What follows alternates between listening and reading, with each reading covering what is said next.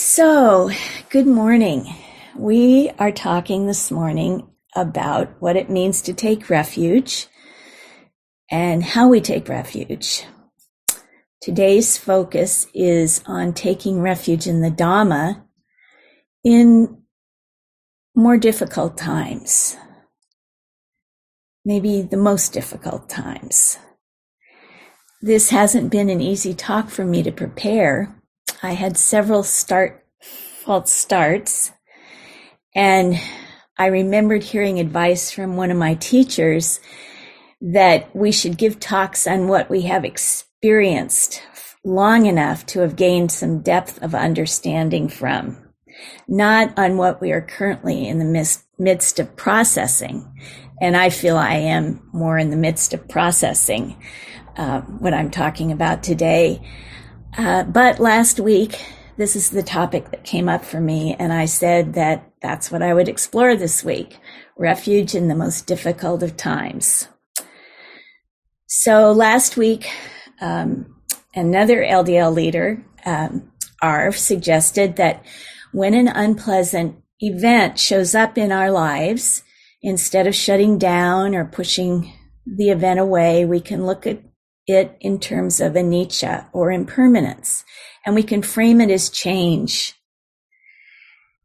So change opens things up a little bit because there are more possibilities. This will not last forever. What else is emerging besides the thing that we didn't want to happen?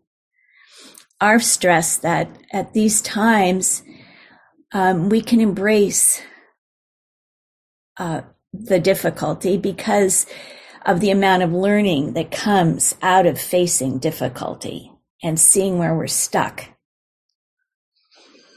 The word change came up in my breakout group, and I immediately thought of the unpleasant change I had been noticing for myself just the day before. That was aging. I remembered a specific experience. Some photos came up on my phone of my garden from several years back, and I admired them. Everything was so well maintained, and I recalled how I spent hours in my garden day after day, every spring and summer. And then I thought, I don't think I'm going to be able to work that hard this year. And I don't think I'm going to be able to work that hard the year after that. And it hit me. I'm getting old. It's not going to get better. I'm not as strong as I used to be. I'm not as flexible. And I don't have as much energy. And I felt sad.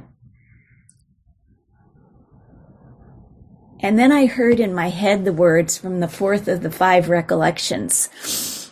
All that is dear to me and everyone I love are of the nature to change. There is no way to escape being separated from them. The other 4 recollections, which the Buddhists suggest we practice, are I am of the nature to age. Aging is unavoidable. I am of the nature to get ill. Illness is unavoidable. I am of the nature to die. Death is avoidable. The 5th one, my actions are my only true belongings. I cannot avoid the consequences of my actions. My actions are the ground on which I stand, is about karma, and I'm not going to talk about that. I'm not focusing on that in this talk. But the first 3 and the 4th, I am. In this case, they're all about change and loss. And in this case, the loss I was seeing as inevitable was the loss of my physical agency, which I saw I was pretty attached to. Of course, we are changing and aging from the beginning of our lives, but we have a lot of ways to find refuge from this fact if we want to, or at least I have. Starting with my favorite, I'll think about that later. I'll look at the ways I'm young. I'll do things to stay young. I'll eat the right food, I'll take supplements, I'll exercise, I'll keep my mind active, etc.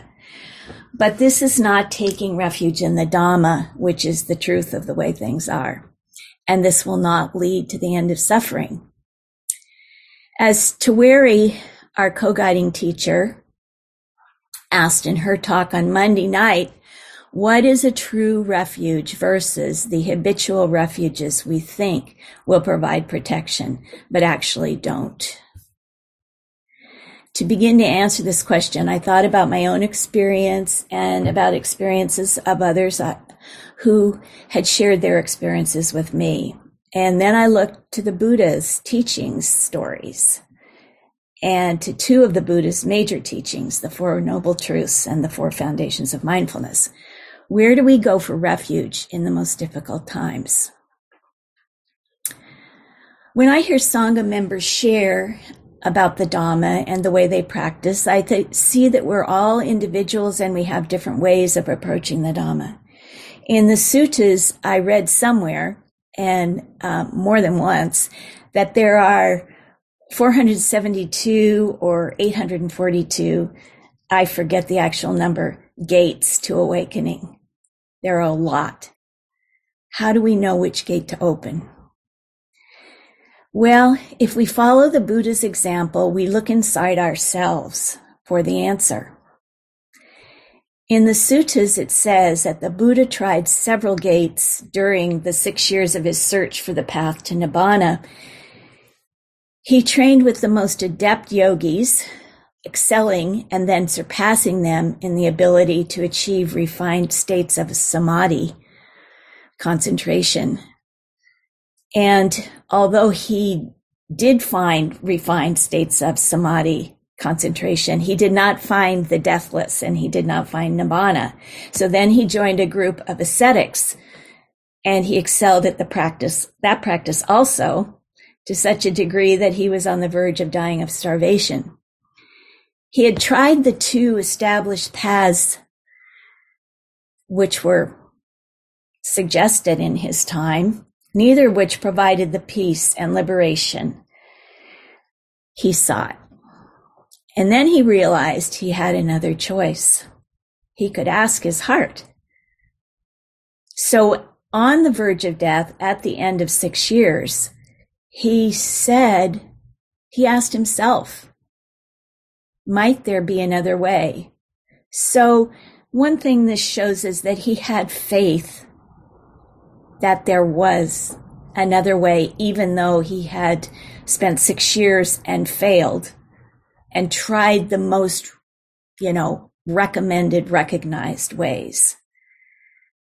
But he had faith that there must be another way. First asking, might there be another way? And then listening into the silence of his own heart and mind.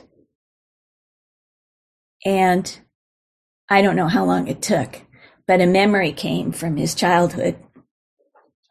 And in that memory, he was, about 8. And he was out in the farmlands. And there was a festival going on. And his father was presiding. His father was the head, kind of like a king of the area. And, there was a lot of hustle and bustle and joy because it was the spring planting time and they were starting to turn the soil and they were going to begin the planting. And, but he withdrew from this hustle and bustle. And he took himself into the shade of a rose apple tree where he sat down in the stillness and seclusion and became aware of the body and of the breathing. And at this moment, as the Buddha of, I think, about 36 years old, he recalled how pleasant and peaceful the state of sitting in seclusion was. And he knew just how it felt in his body at that moment in his memory. And an insight came up to him, answering the question, might there be another way? And the insight was, this is the way.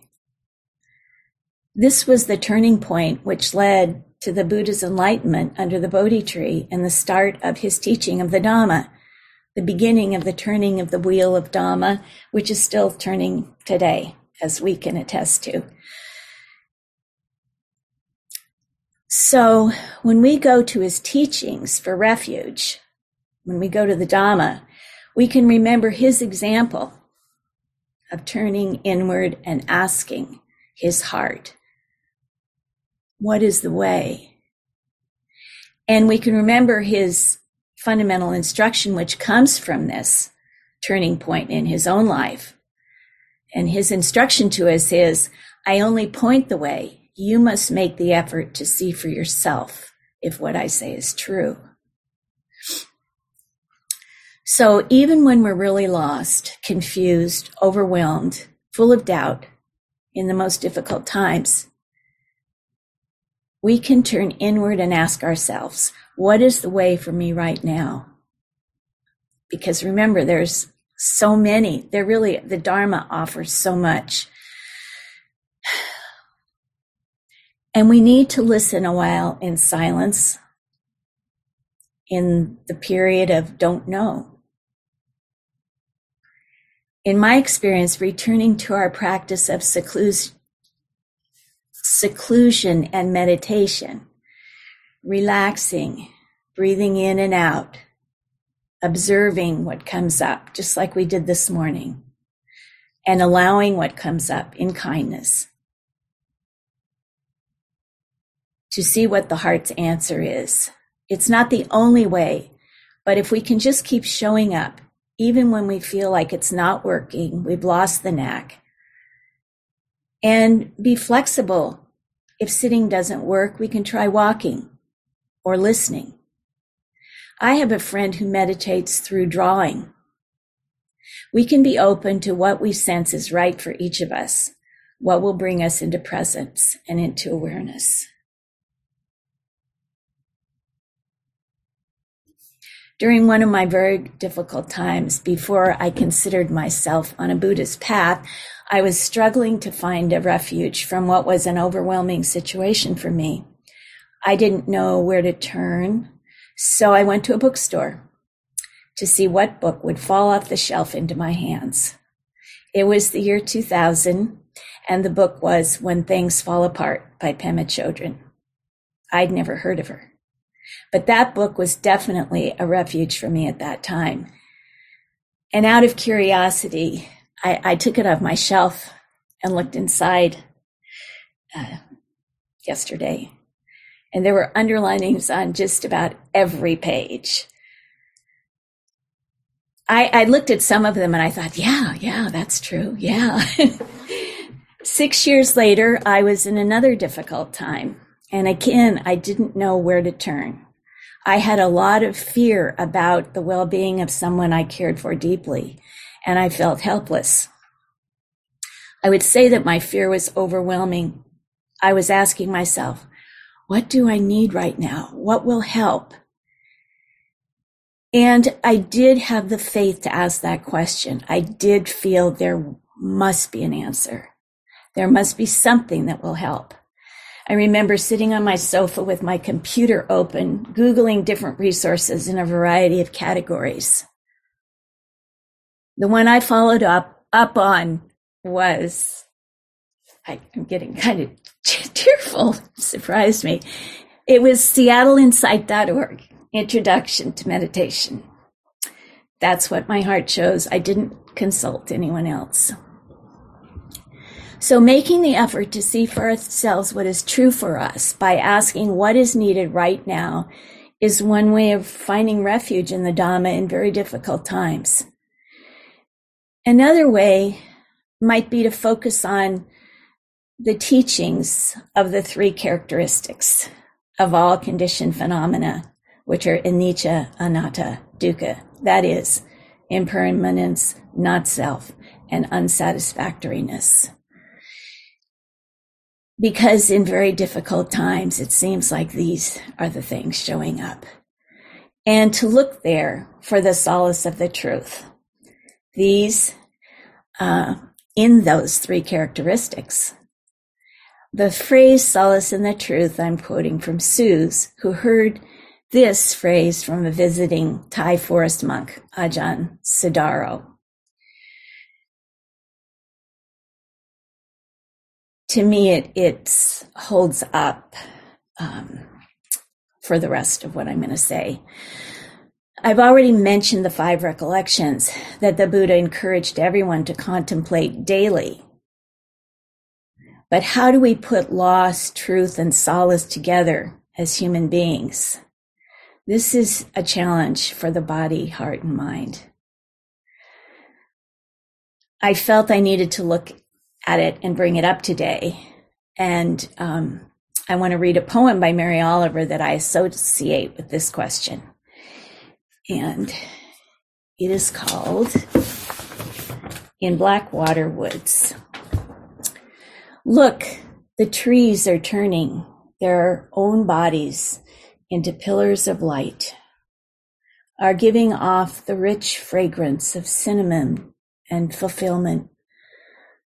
The long tapers of cattails are bursting and floating away over the blue shoulders of the ponds. And every pond, no matter what its name is nameless now.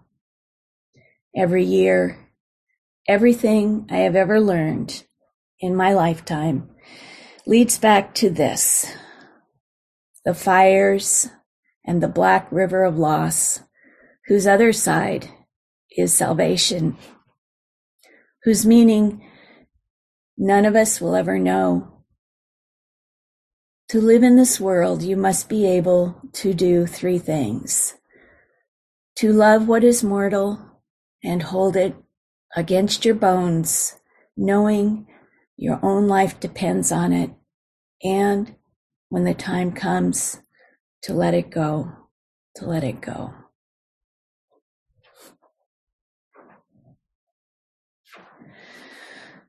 We are human, and we are not just about preferences and the pleasant and unpleasant. We love and care deeply. We're sensitive and we are vulnerable. We feel our pain and we can feel the pain of others.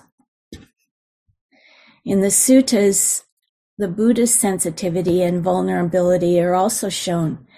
When he was 29 and left the beauty, safety, and comfort of his palaces for the first time and saw the 3 people in the 3 states, old age, sickness, and death, he recoiled. And then he had the insight that he himself, up to that point, had been in a state of vanity regarding his health and youth. He'd been in a state of ignorance. And he recognized that recoiling at the sight of old age, sickness, and death was unbefitting him. He recognized that he was seeing truth. Recoiling at the truth was not the way. At that point, he made the decision to go forth in search of the deathless Nibbana, while still understanding that on the worldly, personal level, he would be subject to old age, illness, and death, and to sorrow as well.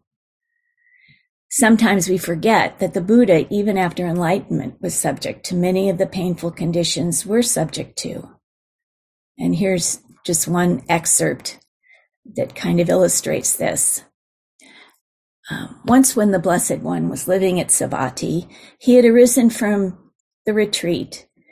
I wanted to say this is the story of his old age. So he had arisen from the retreat in the evening and was sitting warming his back in the rays of the setting sun.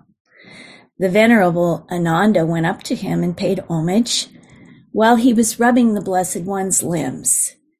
And Ananda said, "It is wonderful, Lord, it is marvelous. Now the color of the Blessed One's skin is no more clear and bright. All his limbs are flaccid and wrinkled. His body is bent forward, and there seems a change in the sense faculties of his eyes, ears, nose, tongue, and bodily sensation." The Buddha replied, "So it is, Ananda. So it is. Youth has to age, health has to sicken, life has to die." So the Buddha was subject to the first arrow of suffering that all of us are subject to, but he doesn't add the second arrow of pushing away. He had physical losses and back pain in his final years. He also felt sorrow in the last year of his life over the deaths of his two closest disciples, Sariputta and Moggallana. This is an extract from a sutta describing the Buddha's response to their deaths. Sitting in the open, surrounded by the Sangha of bhikkhus, and surveying the assembly, the Buddha addressed them thus: "The assembly seems to me as though it were empty. The assembly is empty for me now that Sariputta and Moggallana have attained Nibbana. There is nowhere one can look to say Sariputta and Moggallana are living there." This is stated pretty simply, but I can detect the Buddha's caring and sense of loss in it. So the first noble truth, there is suffering, impermanence, and unsatisfactoriness. All the things we attach to as I, me, mine, we will lose. How is there solace in this truth? Well, in addition to looking inward for the answers our heart can provide, we can look outward to what is greater than our vulnerable, isolated self. There are two stories from the suttas that relate to loss and the solace of truth and the solace of connection. These are the story of Pattakara and Kisa Gotami. The stories are similar. First, Pattakara's story. In a single day, Pattakara experienced the deaths of her whole family. Her husband was bitten by a poisonous snake. Her newborn child was carried off by a hawk. Her older child drowned in a river. And her brother, mother, and father were killed when their house collapsed. Mad with grief, she tore off her clothes and wandered around in circles. Eventually, she bumped into the Buddha, who said, "Sister, recover your presence of mind." At that moment, she recognized that she was naked and was able to explain to the Buddha what had happened to her, and she asked the Buddha to help her. But he told her he couldn't help her. Your tears could fill the four oceans, but no one can be a secure hiding place from suffering. This summary comes from the book called The Hidden Lamp, which is a collection of stories over the last 2,500 years of awakened women. And each story has a reflection on the meaning of the story by a current woman teacher from one of the Buddhist traditions. The teacher whose reflection is shared with this story is Anna Douglas, who's a co-founder of Spirit Rock. And in her reflection, Anna says that the Buddha showed Pattakara that she was more than a victim of her grief. She still had the possibility of turning to the citta, her heart mind, for truth, for wisdom and compassion. And she did end up becoming a nun.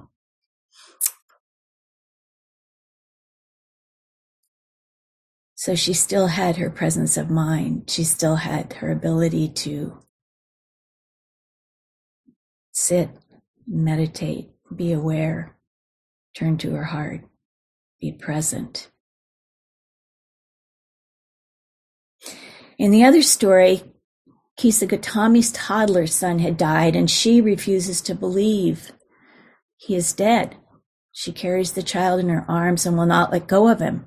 She goes from door to door asking for medicine to cure him. And she's told again and again that the child is dead and that no medicine will cure him. Finally, she is directed to the Buddha, and he tells her that he can revive the child if she will bring him a mustard seed from a household in which no one has died. Kisa Gotami goes door to door with her dead child asking for a mustard seed, and no one refuses her the mustard seed. But when she asks if anyone in the household has died, she finds no home where that is the case. Still carrying her dead son, she returns to the Buddha without a mustard seed. And she tells him that she realizes that death happens to everyone not just to her little son. She's finally able to go bury her son, let go and bury her son. Christina Feldman, who's co-founder of Gaia House in England, wrote the reflection for this story. And she said, I'm quoting, "Each of us holds within us a personal story and a universal story." And when the Buddha directed Kisa Gotami to go to each household and ask if there had been a death, I can imagine that she was received with understanding and compassion, and that each human connection helped support her in letting go and accepting her son's death. She would still grieve, but she knew she was grieving in the company of many, many, many others.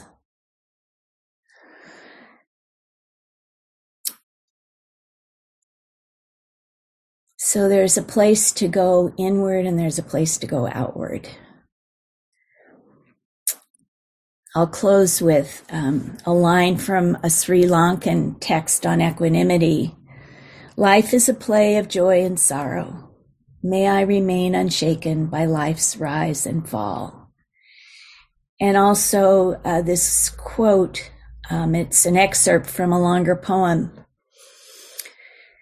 about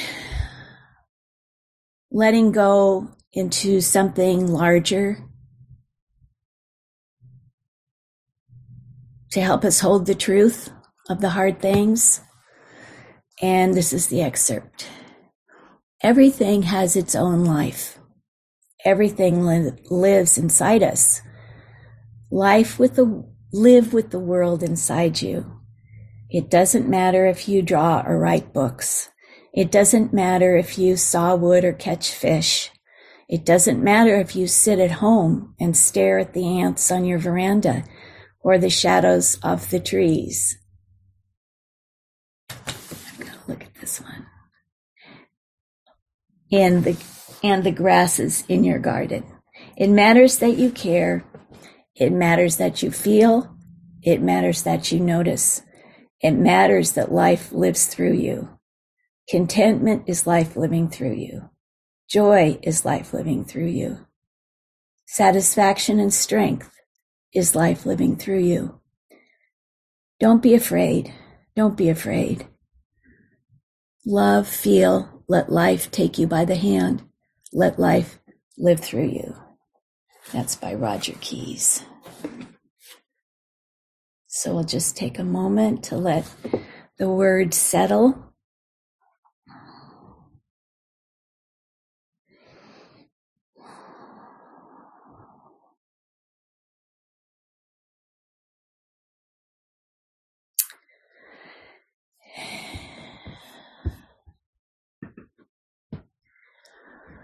And now is a time when we can go into breakout rooms if you have the time and the desire. You can just talk about difficult times or things that you feel help you in difficult times. The Dhamma.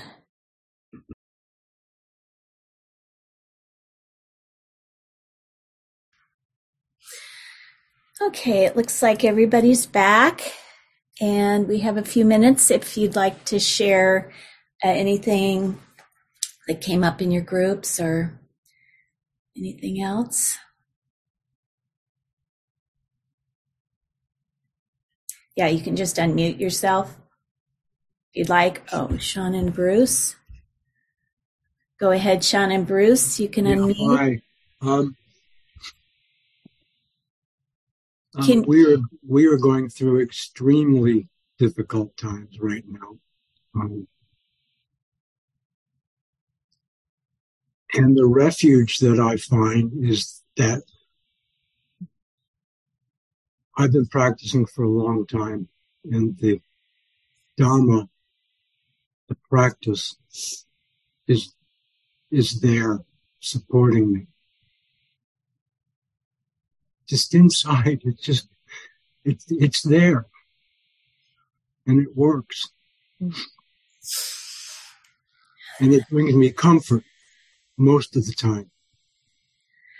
And it's just there. I don't have to do anything other than be present, which can be difficult at times. Yeah. Yeah. When I turn and face what's going on and use the teachings, it's miraculous. Thank you. Everybody in our group were longtime practitioners, and it was like just that alone was so comforting. And the Sangha, God, thank God you're here, even though your little box is on a screen. Yeah. Oh, that's wonderful to hear. It's wonderful to hear. Thank you for sharing that with everyone, Bruce. I'm sure it means a lot. It works. Yeah. It actually works right now. May not tomorrow, but right now it works. Yeah. Yeah.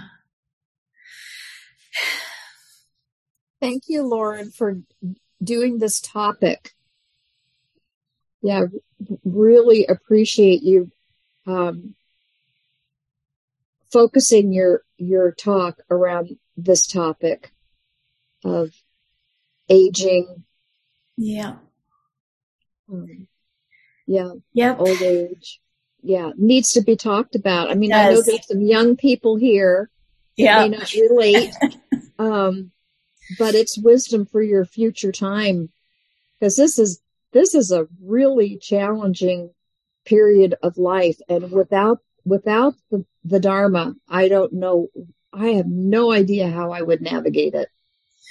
So.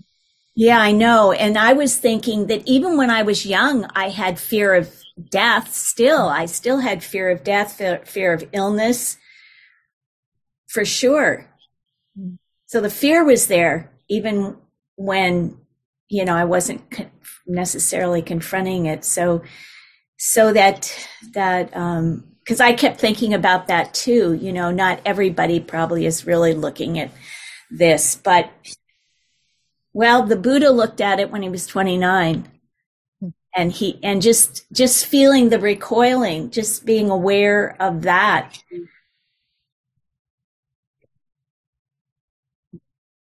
Anyway, thank you so much, Bruce, for sharing, and our hearts are with you, and my heart is for sure.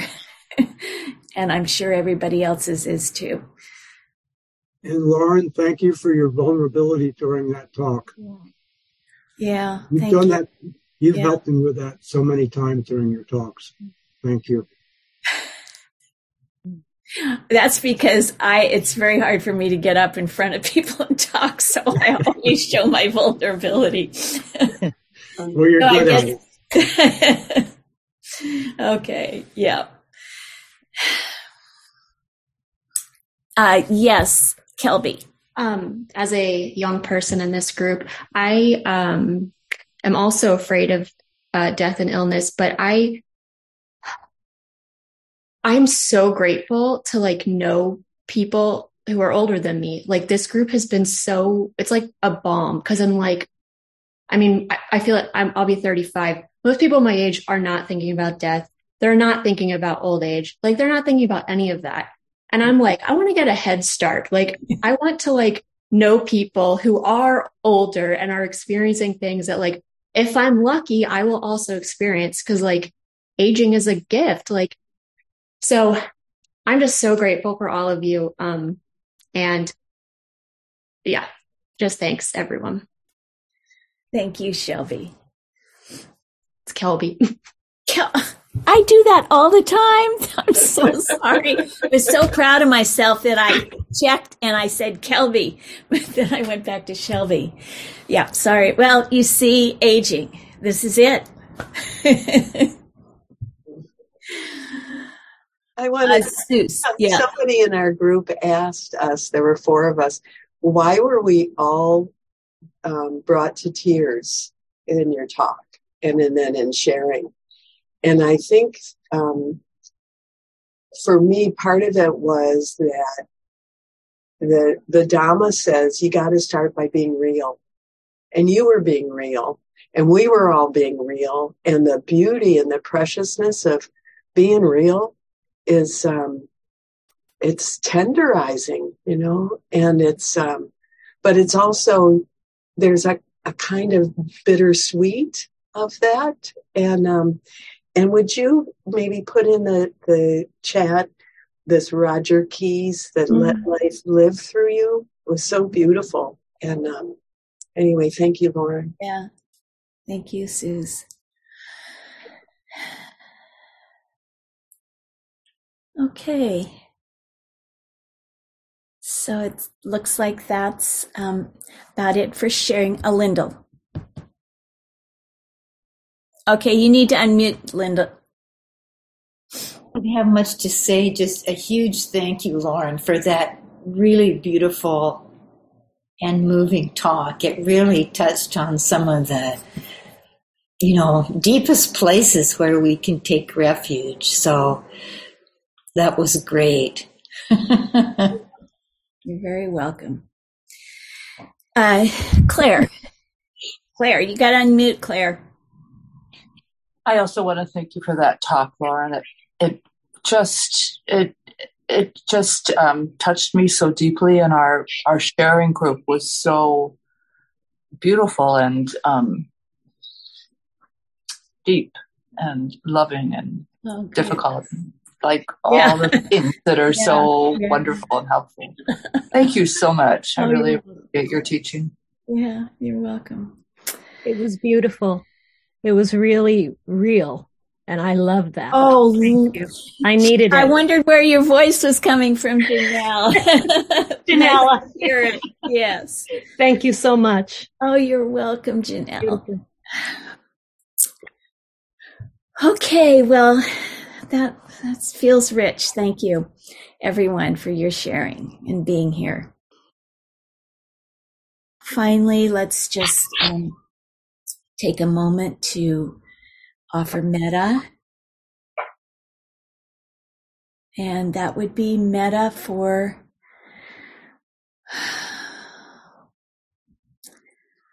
the well-being, courage, and comfort of all beings who are in hard times. And may we be so grateful for the Dhamma that we have, that will last us through all the ups and downs, make our lives richer. And we are greatly blessed, and may all the merit of our practice spread out in front of us, behind us, above, below, to all beings everywhere.